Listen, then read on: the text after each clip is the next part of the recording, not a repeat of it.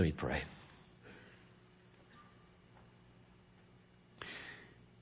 Whom have we in heaven but you, O Lord, and on earth there is nothing that we desire besides you.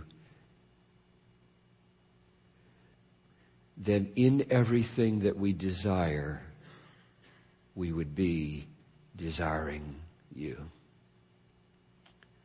He loves thee too little, who loves anything together with thee, which he loves not for thy sake. That's a mystery, Lord. How you can be everything to us. In all the people we love, in all the recreation we love, in all the food we love, in all the art and music that we love, in all the Bible that we love. We don't have to be idolaters. We dare not be idolaters. So would you work this miracle, Lord, of so permeating all of our loves with a delight in you, an affection for you, and a thanks to you, and a treasuring of you, so that you have no competitors in our life. That's the mystery and the miracle that we are after in these days. So I ask for it now. Make me an instrument to perform that miracle in people's hearts. I pray in Jesus' name. Amen. What I mean by God is the gospel is that the highest, best, final, decisive good that comes to us in the good news, and which all the other elements of the good news are intended to lead to, and without which all the other elements of the good news would not be good news, is the revelation of the glory of God in the face of Jesus Christ for your everlasting enjoyment. Everything is means except God. And so we're going to review and then move forward in our bullet points. I've got it down to 23. Started with 30. So in the 2 hours that we have remaining, I'm hopeful that we can do all 23. I think I'll tell you when we're moving from one to the other, but I might slip up. So I hope it doesn't confuse you too bad. We got to number 10, and we started into number 11. We moved from our wedding 38 almost years ago. We moved through Oscar Kuhlmann and a class in Germany. We moved through signs and wonders, struggles and wrestlings in the 80s. We moved through Stanford University and an illuminating moment there in the early 80s. We moved through wrestlings with the meaning of prayer and how not to use it to make a cuckold out of God, rather to make prayer a means of praying, hallowed be thy name in every prayer that we pray, that being the goal of it. We moved through how do you use stuff and creation and all the good things that God has made in the world so as not to compete with Him, and so on. And now we've come to this place where a few years ago, and I can't remember how many, I began to use this little rhyming couplet. God is most glorified in us when we are most satisfied in Him.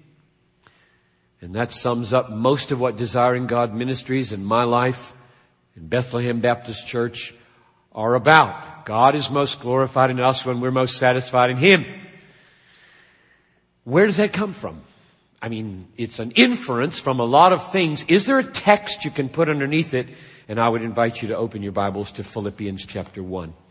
We won't take long on this because I've done this in so many places at so many times that I don't want to be too repetitive in case you have seen it done so many times. But there are enough of you who are newer here to make it worth doing one more time here.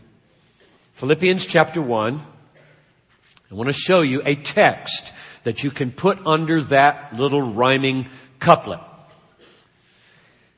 Philippians 1:20 It is my eager expectation and hope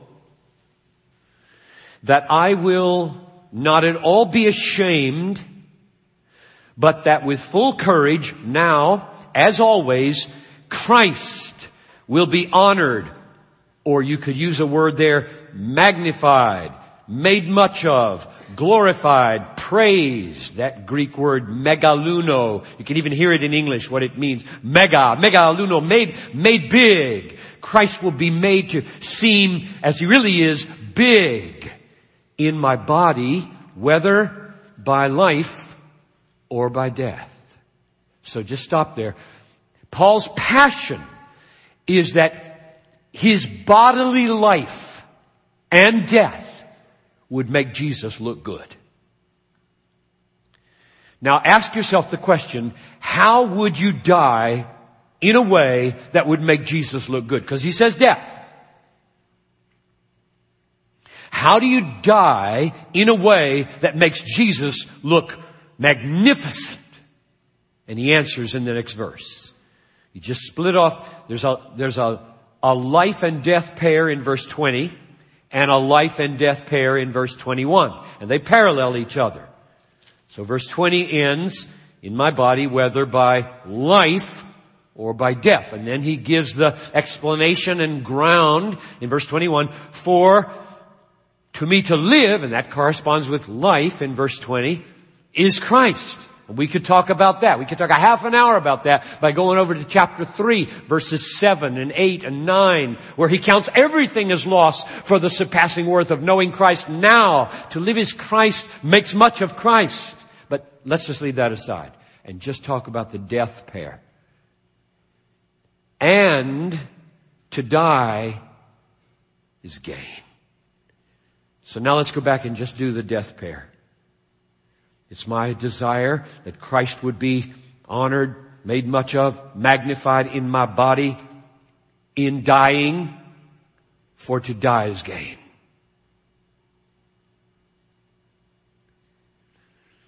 How is Christ made magnificent as you breathe your last breath?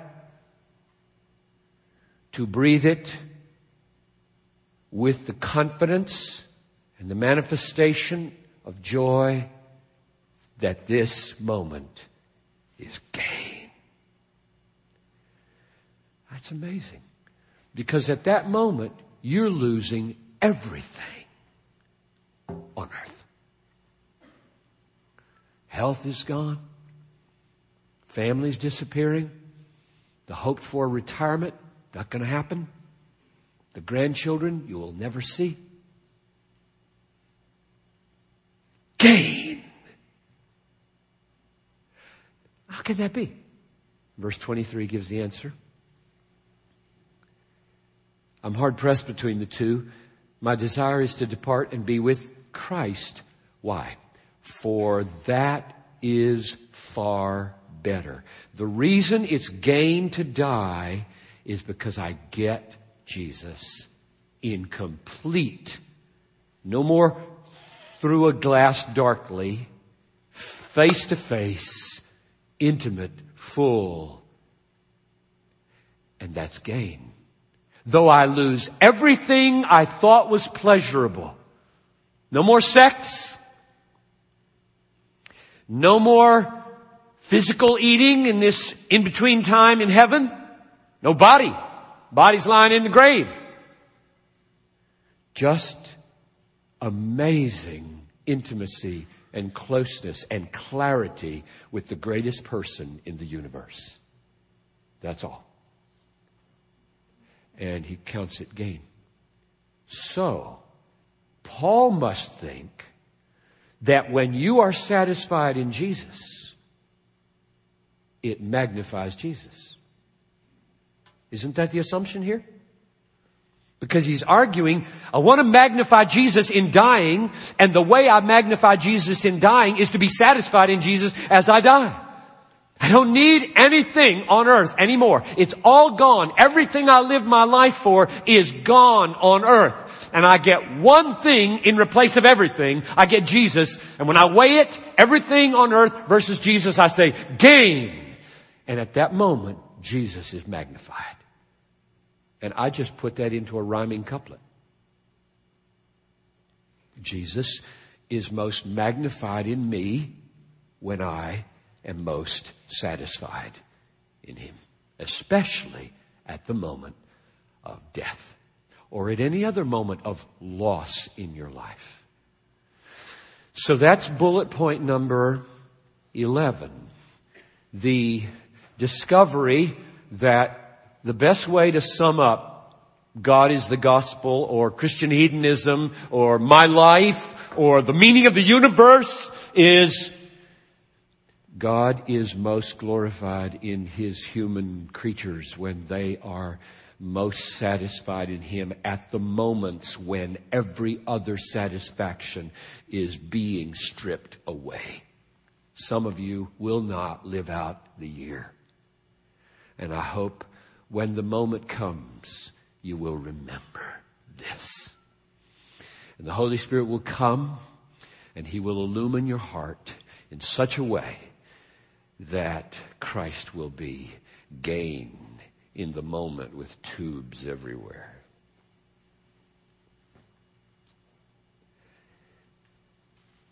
Number 12 is simply a drawing out of how we talk about the greatness of the love of God and the greatness of the salvation of God. Consider two Psalm verses. Psalm 70 verse 4 goes like this. May all those who love your salvation say evermore. Now what would you expect them to say? Let all those who love your salvation say evermore. You might expect them to say, great is your salvation. And that's not what it says. It says, let those who love your salvation say evermore, great is God. So learn to talk like this. Either that means a saving God saves in order that we might see the greatness of Him in His saving. So saving is a display of His greatness. Or it means He is saving us from the inability of seeing Him as great. Either way, He's the gospel. Salvation is not mainly about getting well from a disease. It's not mainly about prospering in your business. It's not mainly about a fixed up marriage. It's not mainly about escaping hell. It's not mainly about reunion with mom in heaven. It's mainly about seeing, savoring, and saying, God is great. That's what it says in Psalm 70 verse 4. Here's another one. Psalm 63 verse 3. Because your steadfast love is better than life. Now that's a lot like Philippians 1:21. Because your steadfast love is better than life, my lips will praise blank. And you might think that it would say, your steadfast love. Because it says, because your steadfast love is better than life, my lips will praise your steadfast love. That's not what it says. Nothing wrong with that. Totally nothing wrong with that. It's just not what it says. It's teaching us something else. It's teaching us what this little conference is about. Because your steadfast love is better than life, my lips will praise you. And either that means that in your steadfast love, I see a kind of person whom I love. And it isn't what he does. It's what he does is pointing to his character, and his character thrills me. I praise him. Or it means that his steadfast love is the means by which he liberates me from my inability to see how worthy he is. Either way, he's the gospel. And his steadfast love is taking us there. So that's bullet point number 12. teaching us how to take this truth and see it in the Psalms and see it in the Bible where we maybe didn't know it was found. Now this brought me, bullet point number 13, to ask the question. I've been doing this now for about 5 years. I've been doing it this way. I want to understand the nature of the love of God for me. Because here I am going around the country and writing stuff, arguing that God, in all that He does, exalts Himself for your enjoyment. And there are folks who don't like that picture of God. It feels like He's a megalomaniac. So I have asked myself, what is it to be loved? What does it mean biblically to be loved? And I think right at this point, we hit our culture about as broadside as we can hit it.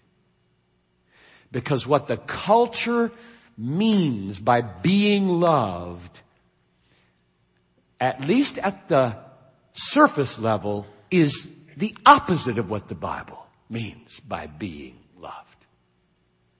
So let me tell you what I think those two are, and then take you to John chapter 11. So you can be turning there. Gospel of John chapter 11. This is the place where I have found in recent years the most illuminating support for what I'm about to say. John chapter 11.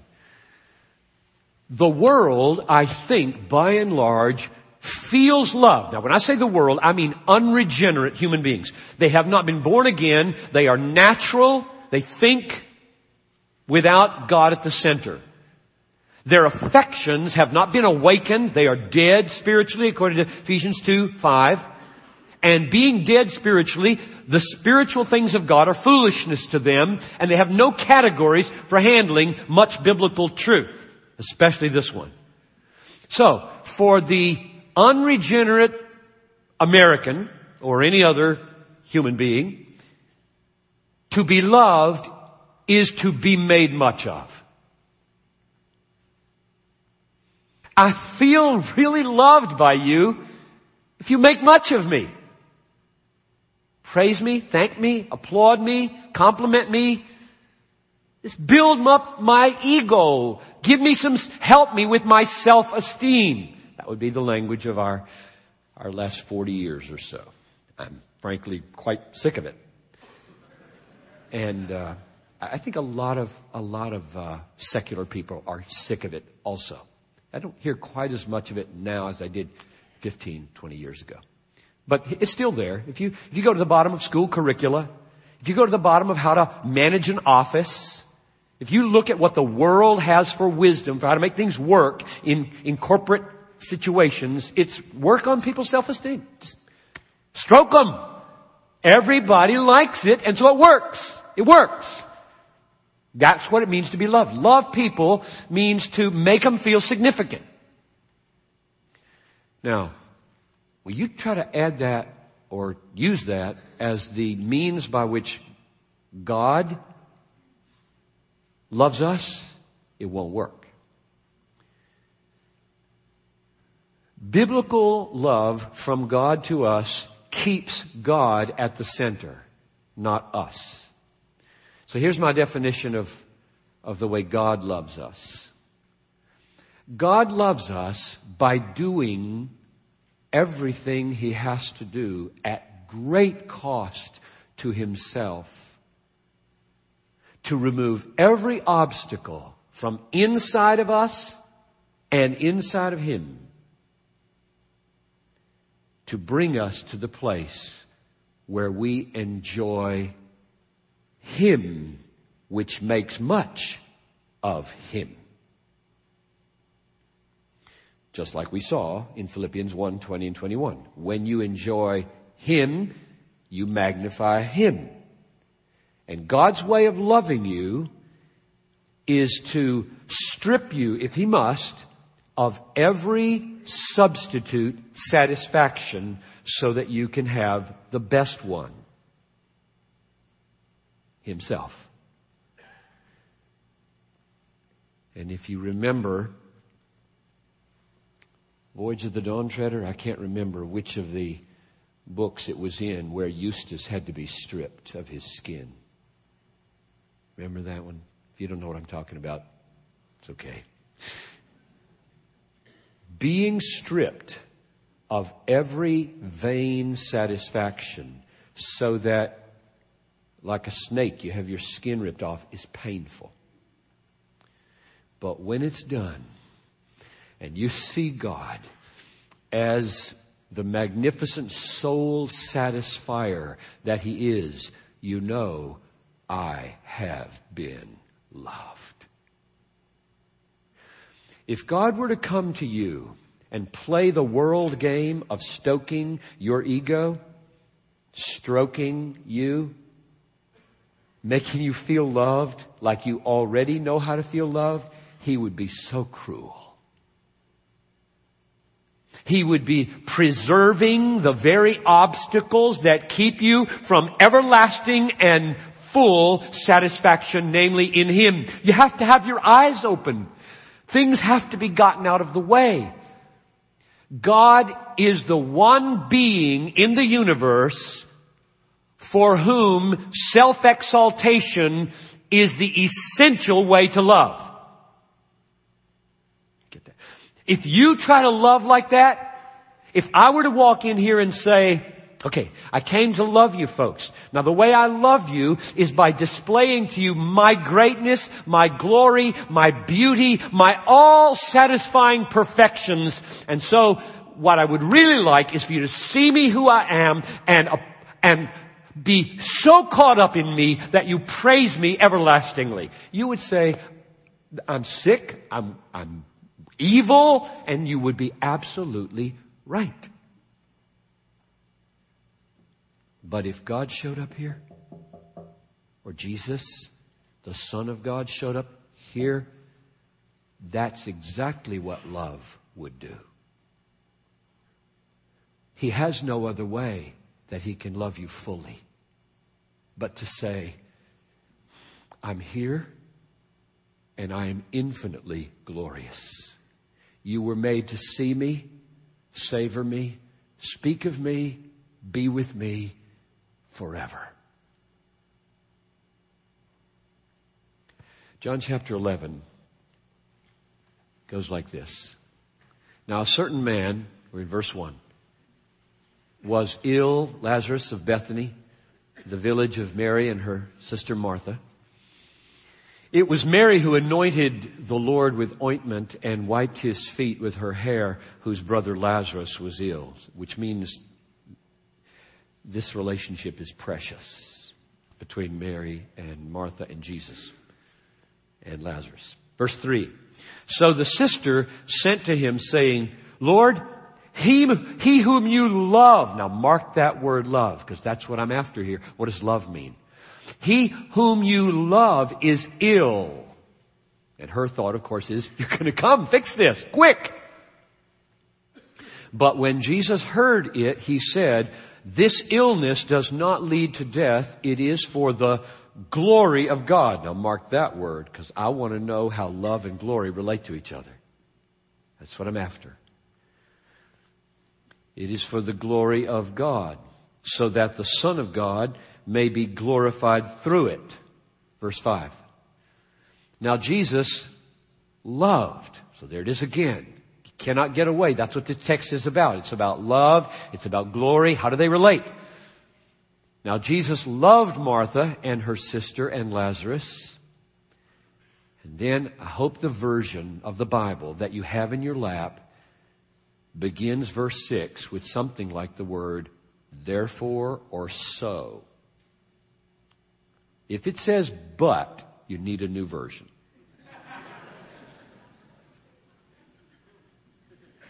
Because the word is un in Greek, and everybody knows what un means. First year Greek students, it means therefore. Translated in my version, so. That's fine. So means therefore in English.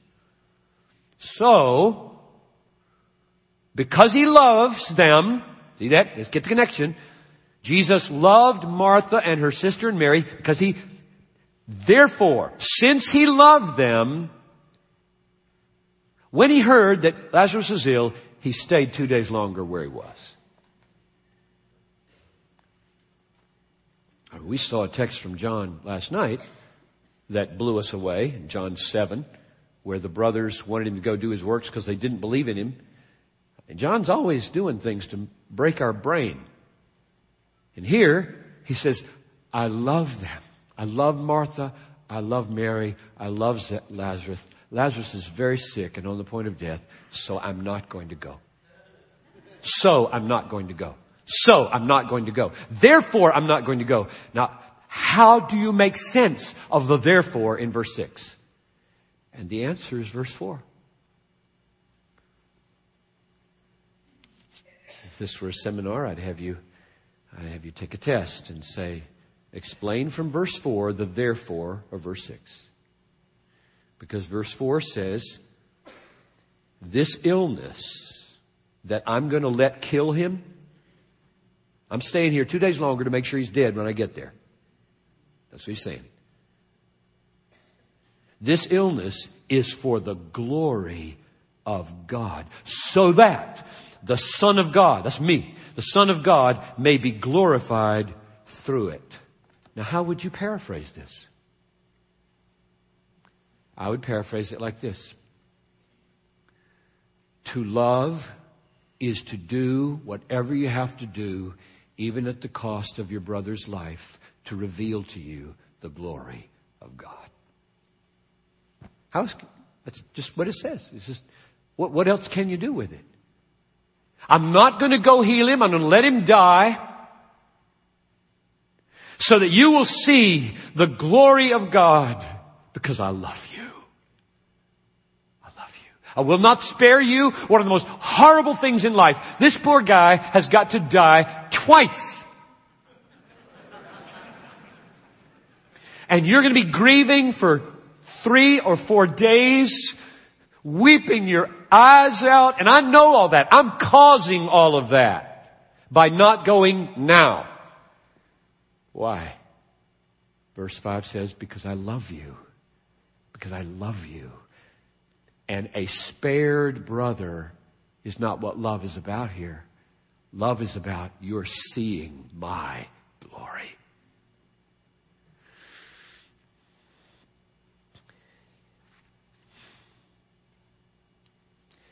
That's bullet point number 13. A textual foundation for this definition of being loved. Being loved is not being spared from dying. Being loved is not mainly being healed, mainly the marriage being fixed. Those can be acts of love. God does those things. Being loved is mainly God doing whatever He has to do, whether it's Lazarus' death or His death, so that I will see, savor, and be satisfied by the glory of Jesus. That's love.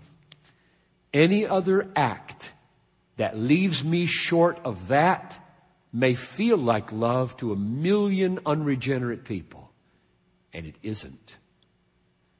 Love is when God gets you to God.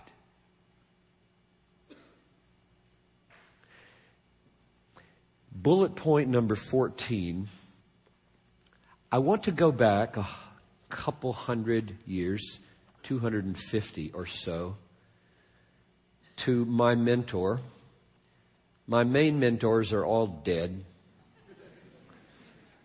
There are a few living ones. My dad is still alive. Dan Fuller is still alive. Colleagues around me refine and sharpen my thinking, but most of my most influential mentors are dead. Most of them wrote this book. This is the Bible. A few of them, after the Bible, wrote things that were so profoundly shaping in my life. I will thank God through eternity for them. And the main one is Jonathan Edwards.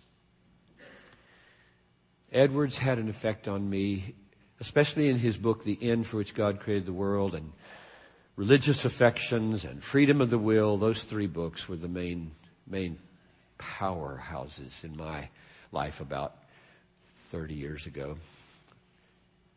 I want to quote what we've just seen from Edwards, some of it. I'll close probably this afternoon with Edwards just to pay tribute to his influence in me.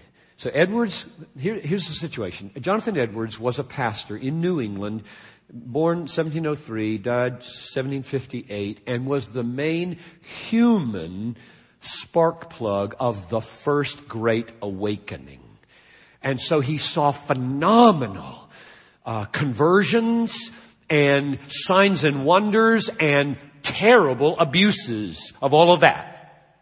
And therefore he struggled with sorting his way through the chaff and the wheat of what was real and what was not real in the Great Awakening. Anytime God does a great work, Satan really messes it up. And Edwards was so wise, unlike Charles Chauncey in Boston, in not throwing the baby out with the bathwater. The Boston clergy, who had their button-up positions just right, could not take the wild enthusiasm that was spreading through the churches. They just said, this cannot be of God. This is enthusiasm, which is a very bad word in those days. And Edwards applied one of the greatest minds in history to sort it out and not throw it away. And his analysis in Religious Affections of the human heart are devastating. There were no evening services in Munich from 1971 to 1974 when Noel and I and our little baby Karsten were in Munich, Germany studying. There were no evening services on Sunday. So what I did on Sunday evenings was sit in a rocking chair when my wife wasn't using it with baby Karsten and read the Religious Affections. It took me a year, because I could only handle a page or two at a time. It was an absolutely devastating experience to read Jonathan Edwards' analysis of my heart. And so here's just a couple of paragraphs. This is God is the Gospel, and this is page 137. I'll tell you when I'm getting to his words. Let me read just a sentence or two of my words. It's amazing that this same idolatry is sometimes even true when people thank God for sending Christ to die for them. There is a kind of thanks that is idolatrous. You can thank God in an unregenerate, idolatrous way, Edwards said. Perhaps you have heard people say how thankful we should be for the death of Christ because it shows how much value God puts upon us. In other words, they are thankful for the cross as an echo of our worth. What is the foundation of this gratitude? Jonathan Edwards calls it the gratitude of hypocrites. Why? Here's the quote. Because, quote, they first rejoice and are elevated with the fact that they are made much of by God. Then, on that ground, God seems in a sort lovely to them. They are pleased in the highest degree in hearing how much God and Christ make of them, so that their joy is really a joy in themselves and not in God. That, I fear, is in many churches today. That sounds so up to date, I cannot believe it. That's page 137. Here's page 150. Jonathan Edwards, this is me again, learned this to his own heartache as he studied the permutations of hypocrisy in the fallout of the Great Awakening. Here's what he says. This is the difference between the joy of the hypocrite and the joy of the true saint. The hypocrite rejoices in himself. Self is the first foundation of his joy. The true saint rejoices in God. True saints have their minds in the first place inexpressibly pleased and delighted with the sweet ideas of the glorious and amiable nature of the things of God. This is the spring of all of their delights and the cream of all their pleasures. But the dependence of the affections of hypocrites is in a contrary order. They first rejoice that they are made so much of by God, and then on that ground, He seems in a sort lovely to them. There are many evangelistic church growth strategies today that are playing right into that hypocrisy. They simply take fallen people where they are, who love to be made much of, and they find ways of making God and the cross the means of affirming what they already are. So they don't have to be born again. For spiritual delights, we're telling them that the delights they already have with themselves at the bottom and themselves at the center is what God came to affirm. The cross is an affirmation of that. That's deadly. And I would urge you to kill it in your own heart. Put it to death. Rather, what we offer to people is not a satisfaction of their own unregenerate desires to be at the bottom of their joy, but rather a call to recognize that's idolatry and that's suicidal. And by the way, we have something so much better. You can't even imagine it. It's so much better. And I will get this afternoon to some practical ways you can help people see that, even when they're not yet born again. We need to help people catch a glimpse of that. So bullet point number 14 was Jonathan Edwards. Number 15.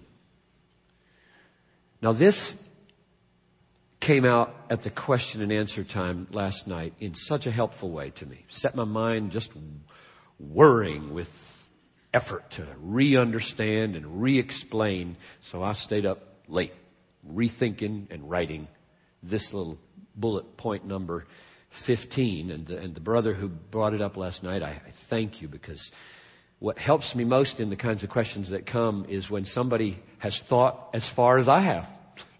They're with me. They've read what I've written and they've thought what I've thought, and they've got a new question that I haven't asked, and I'm pushed, which is the only way to grow, right? If you only get asked questions you already know the answer to, then you don't grow. So every now and then you go out and you do one of these Q&As and somebody stands up and pushes you, which is good. So here's the issue. You keep saying, Piper, that to be loved by God is not to be made much of by Him at bottom, but His making us able to enjoy making much of Him. That's what you keep saying. And that's exactly what I keep saying, and I still believe it after last night. However, clearly there are texts in the Bible where God makes much of us. Okay, so if you've been sitting there thinking, doesn't He know what's in the Bible? He keeps saying not that but this, and it's really, isn't it both? Or how does they fit together? So let me read you some of those texts. Where are they? There they are. Zephaniah 3:17. The Lord your God is in your midst, a mighty one who will save. He will rejoice over you with gladness. God rejoicing over us. Psalm 147 verse 11. The Lord takes pleasure in those who fear Him, in those who hope in His steadfast love. God takes pleasure in us. Kind of take your breath away and wonder how that fits with our being created to take pleasure in Him. 1 Peter 1, 6 and 7. In this salvation you rejoice, though now for a little while, if necessary, you have been grieved by various trials, so that the tested genuineness of your faith, more precious than gold, which though perishable is tested by fire, may redound, get this now, that your faith may redound unto praise and glory and honor at the revelation of Jesus Christ. I do think that means praise toward us, glory toward us, honor toward us because of our faith. It's breathless that there will be praise not just towards God, but towards sinners. 1 Corinthians 4:5, chapter 4, verse 5. Therefore, do not pronounce judgment before the time, before the Lord comes, who will bring to light the things now hidden in darkness, and will disclose the purposes of the heart. Then each one will receive his commendation from God. Now the word commendation there, epainon, is translated almost everywhere else, praise. Each one will receive his praise from God. Well done, good and faithful servant. One more. Romans 2:29. But a Jew is one inwardly, and circumcision is a matter of the heart, by the Spirit, not of the letter. His, that is the true Jew whose heart is circumcised, his praise is not from man, but from God. So there's a sampling. A sampling of texts in which the Bible uses the most lavish language of God rejoicing over us, praising us, commending us, thus making much of us. So, the question then becomes, what does that mean? How does he do that? And how does it fit together with everything I've said so far? Now, I can think of two possible meanings, and the first is so obviously wrong, but I'll mention it anyway, just so we get it out of the way. It might mean that he takes pleasure in our physical body. I mean, that is part of who you are. You have a body. And so God looks at the intricacy of the eyeball, and he says, that's great. That's awesome. He looks at the circulatory system and he says, magnificent. Of course, he's talking about his handiwork. He made the eyeball and he made it all work. And he could mean that, but I don't think he means that, because those texts talked about persons doing certain things and having certain character. He means me as a person, not my body. He's not impressed with my body. I mean, he may be. The heavens are telling the glory of God. The human eyeball is telling the glory of God, and anything that tells the glory of God pleases God. But that's not what he's talking about in these texts. He's talking about persons with personalities. So the question becomes, how does he think, praise those personalities? And they're not in the abstract. Like, I'm a person without any reference to what I feel or think or do. No. Personality is always a given with some kind of feelings coming from it, some kind of deeds coming from it, some kind of thinking coming from it. So God, when he sees us as a personality, uniquely you, he sees you as a thinking, feeling, doing, being, and therefore he has to decide whether he likes it or not, or loves it or not. So when you ask, does he love me?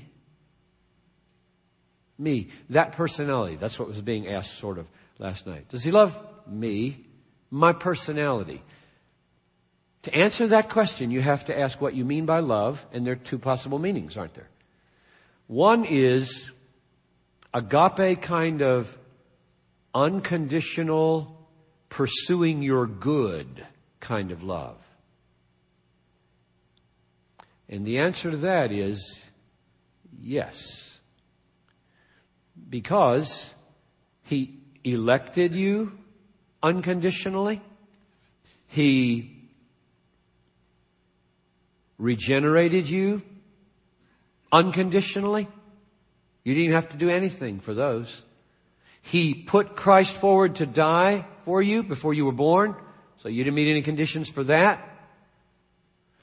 And He exercises His sovereign keeping power on the basis, rooted in that unconditional election, unconditional. He's going to keep you.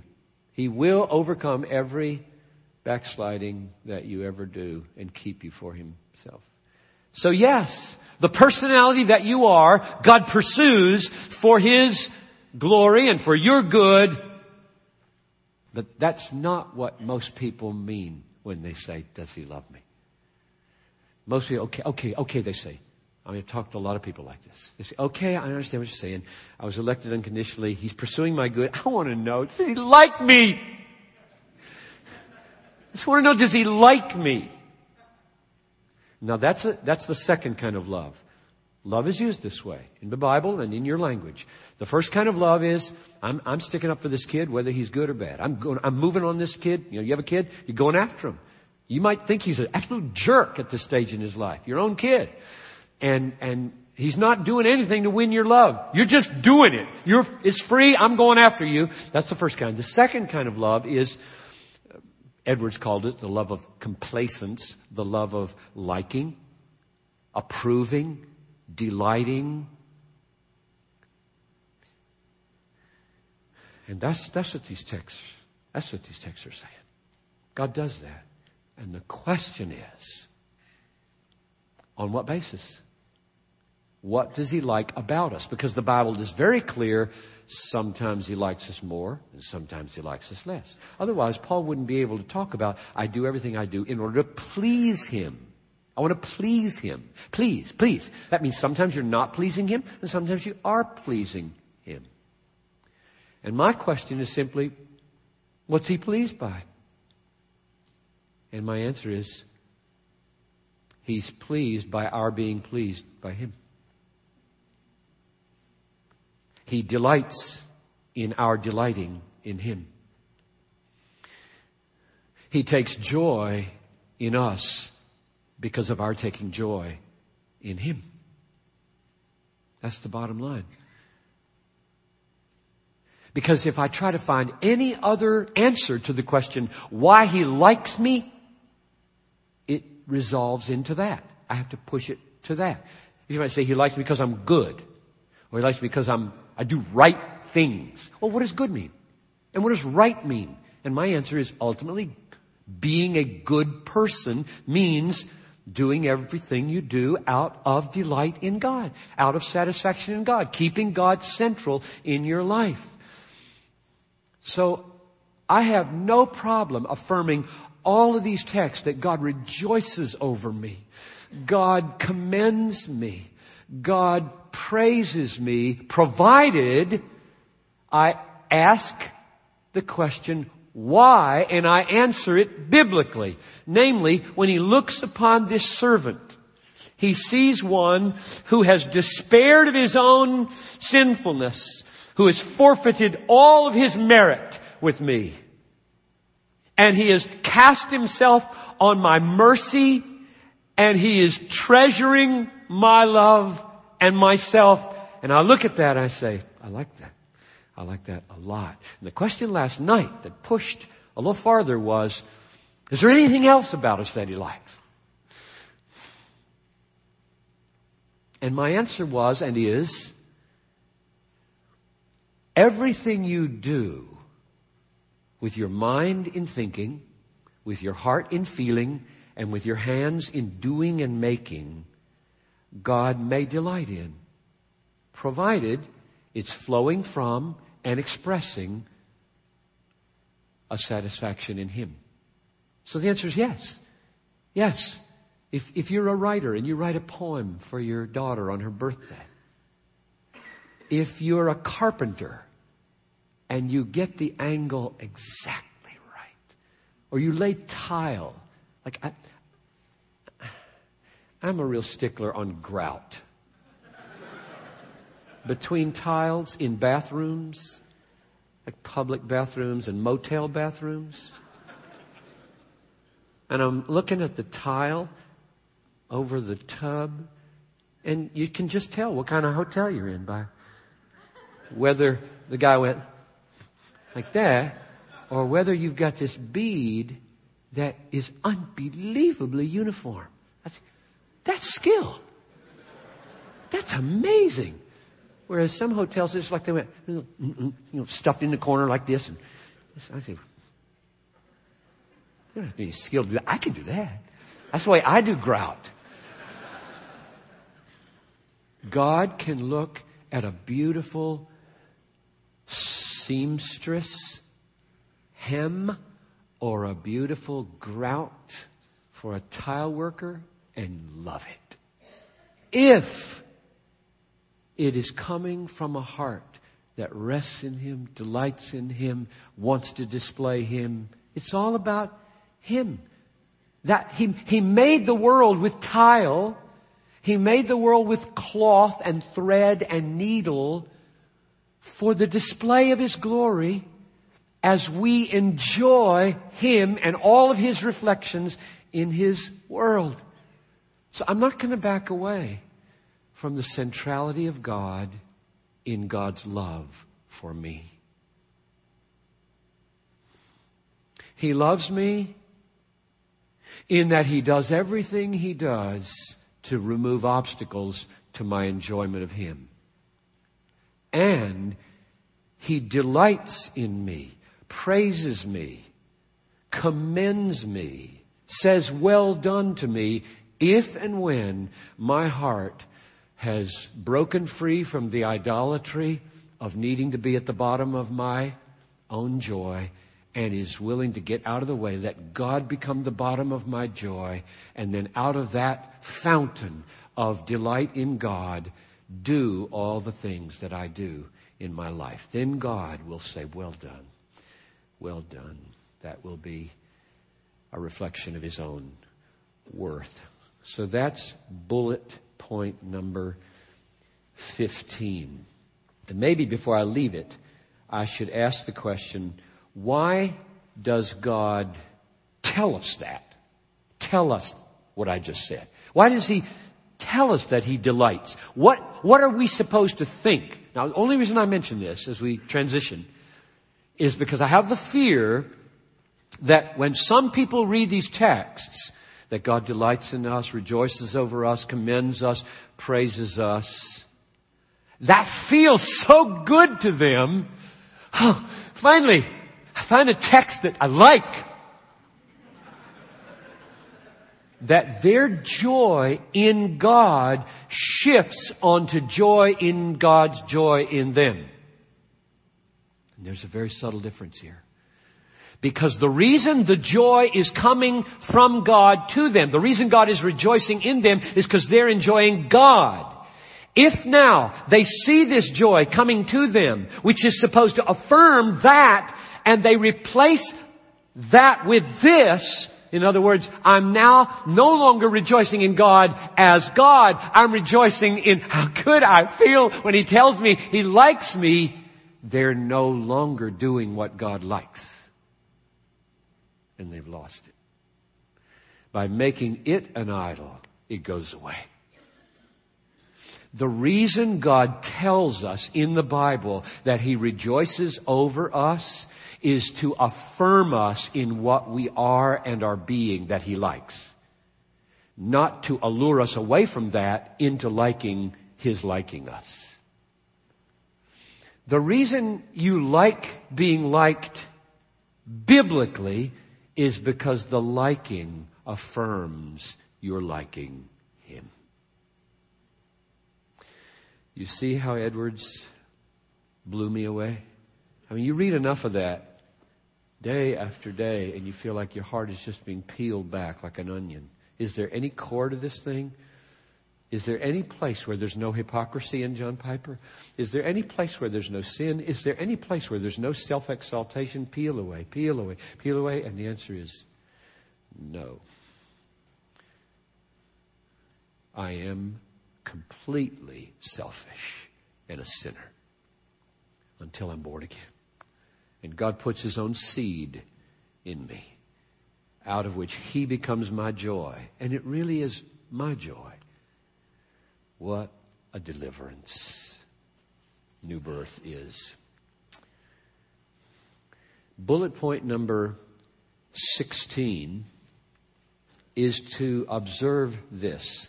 And I think I'll say this and then we'll take our break. What we've just said in defining love as God's doing whatever He has to do to maximize our satisfaction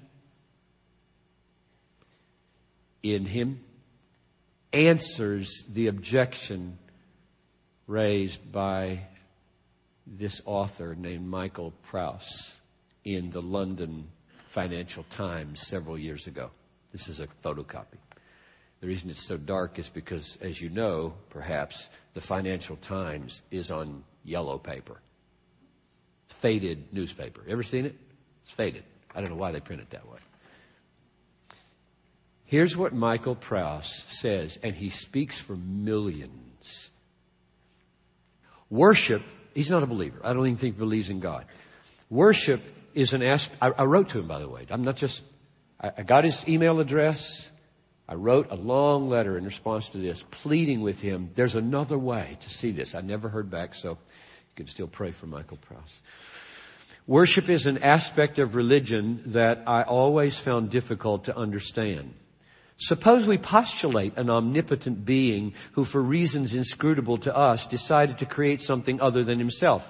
Why should He expect us to worship Him? We didn't ask to be created. Our lives are often troubled, and we know that human tyrants, puffed up with pride, crave adulation and homage. But a morally perfect God would surely have no character defects. So why are all these people on their knees every Sunday? Isn't that amazing? His only way to understand what he's heard about God seeking worship, which is what John 4:23 says, seeking worshipers, is that he's a megalomaniac. He's got character defects. He has no way to understand a God who is self-exalting any other category than we don't like people like that. And that's true. We don't. So my point is, everything we have seen up till now in this conference is, I think, a magnificent answer to that objection. Because what it says is, Michael Prowse, the problem is, you don't have an understanding of love that will work with God. The understanding of love is that God wants us all to be maximally happy. We cannot be maximally happy if we are at the bottom of our happiness, but only if God is at the bottom of our happiness.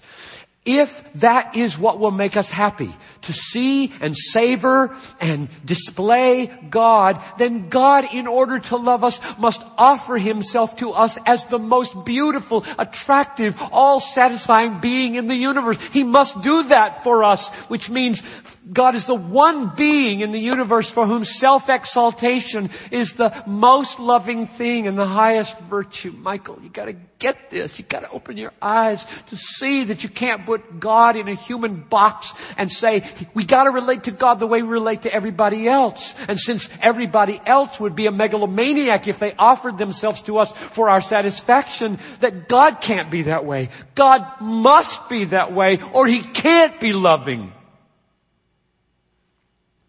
I don't know whether that's what I wrote to him.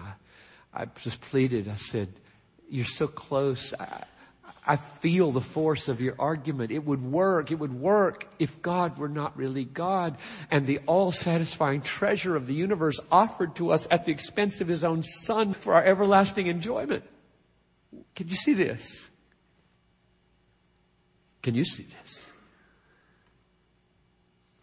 Let me pray. We're going to take a break. Father, we got one more hour together after this, and so much more about Christ crucified. The main thing we haven't even talked about yet, at the center of how you did this for us. So take these minutes of refreshment and don't let our hearts go away from engagement with you, but rather keep us feeling, thinking, ready to understand. Let's draw near now, I pray, and bless these moments of interaction, and then come back and help us one more time, I pray. In Jesus' name, amen.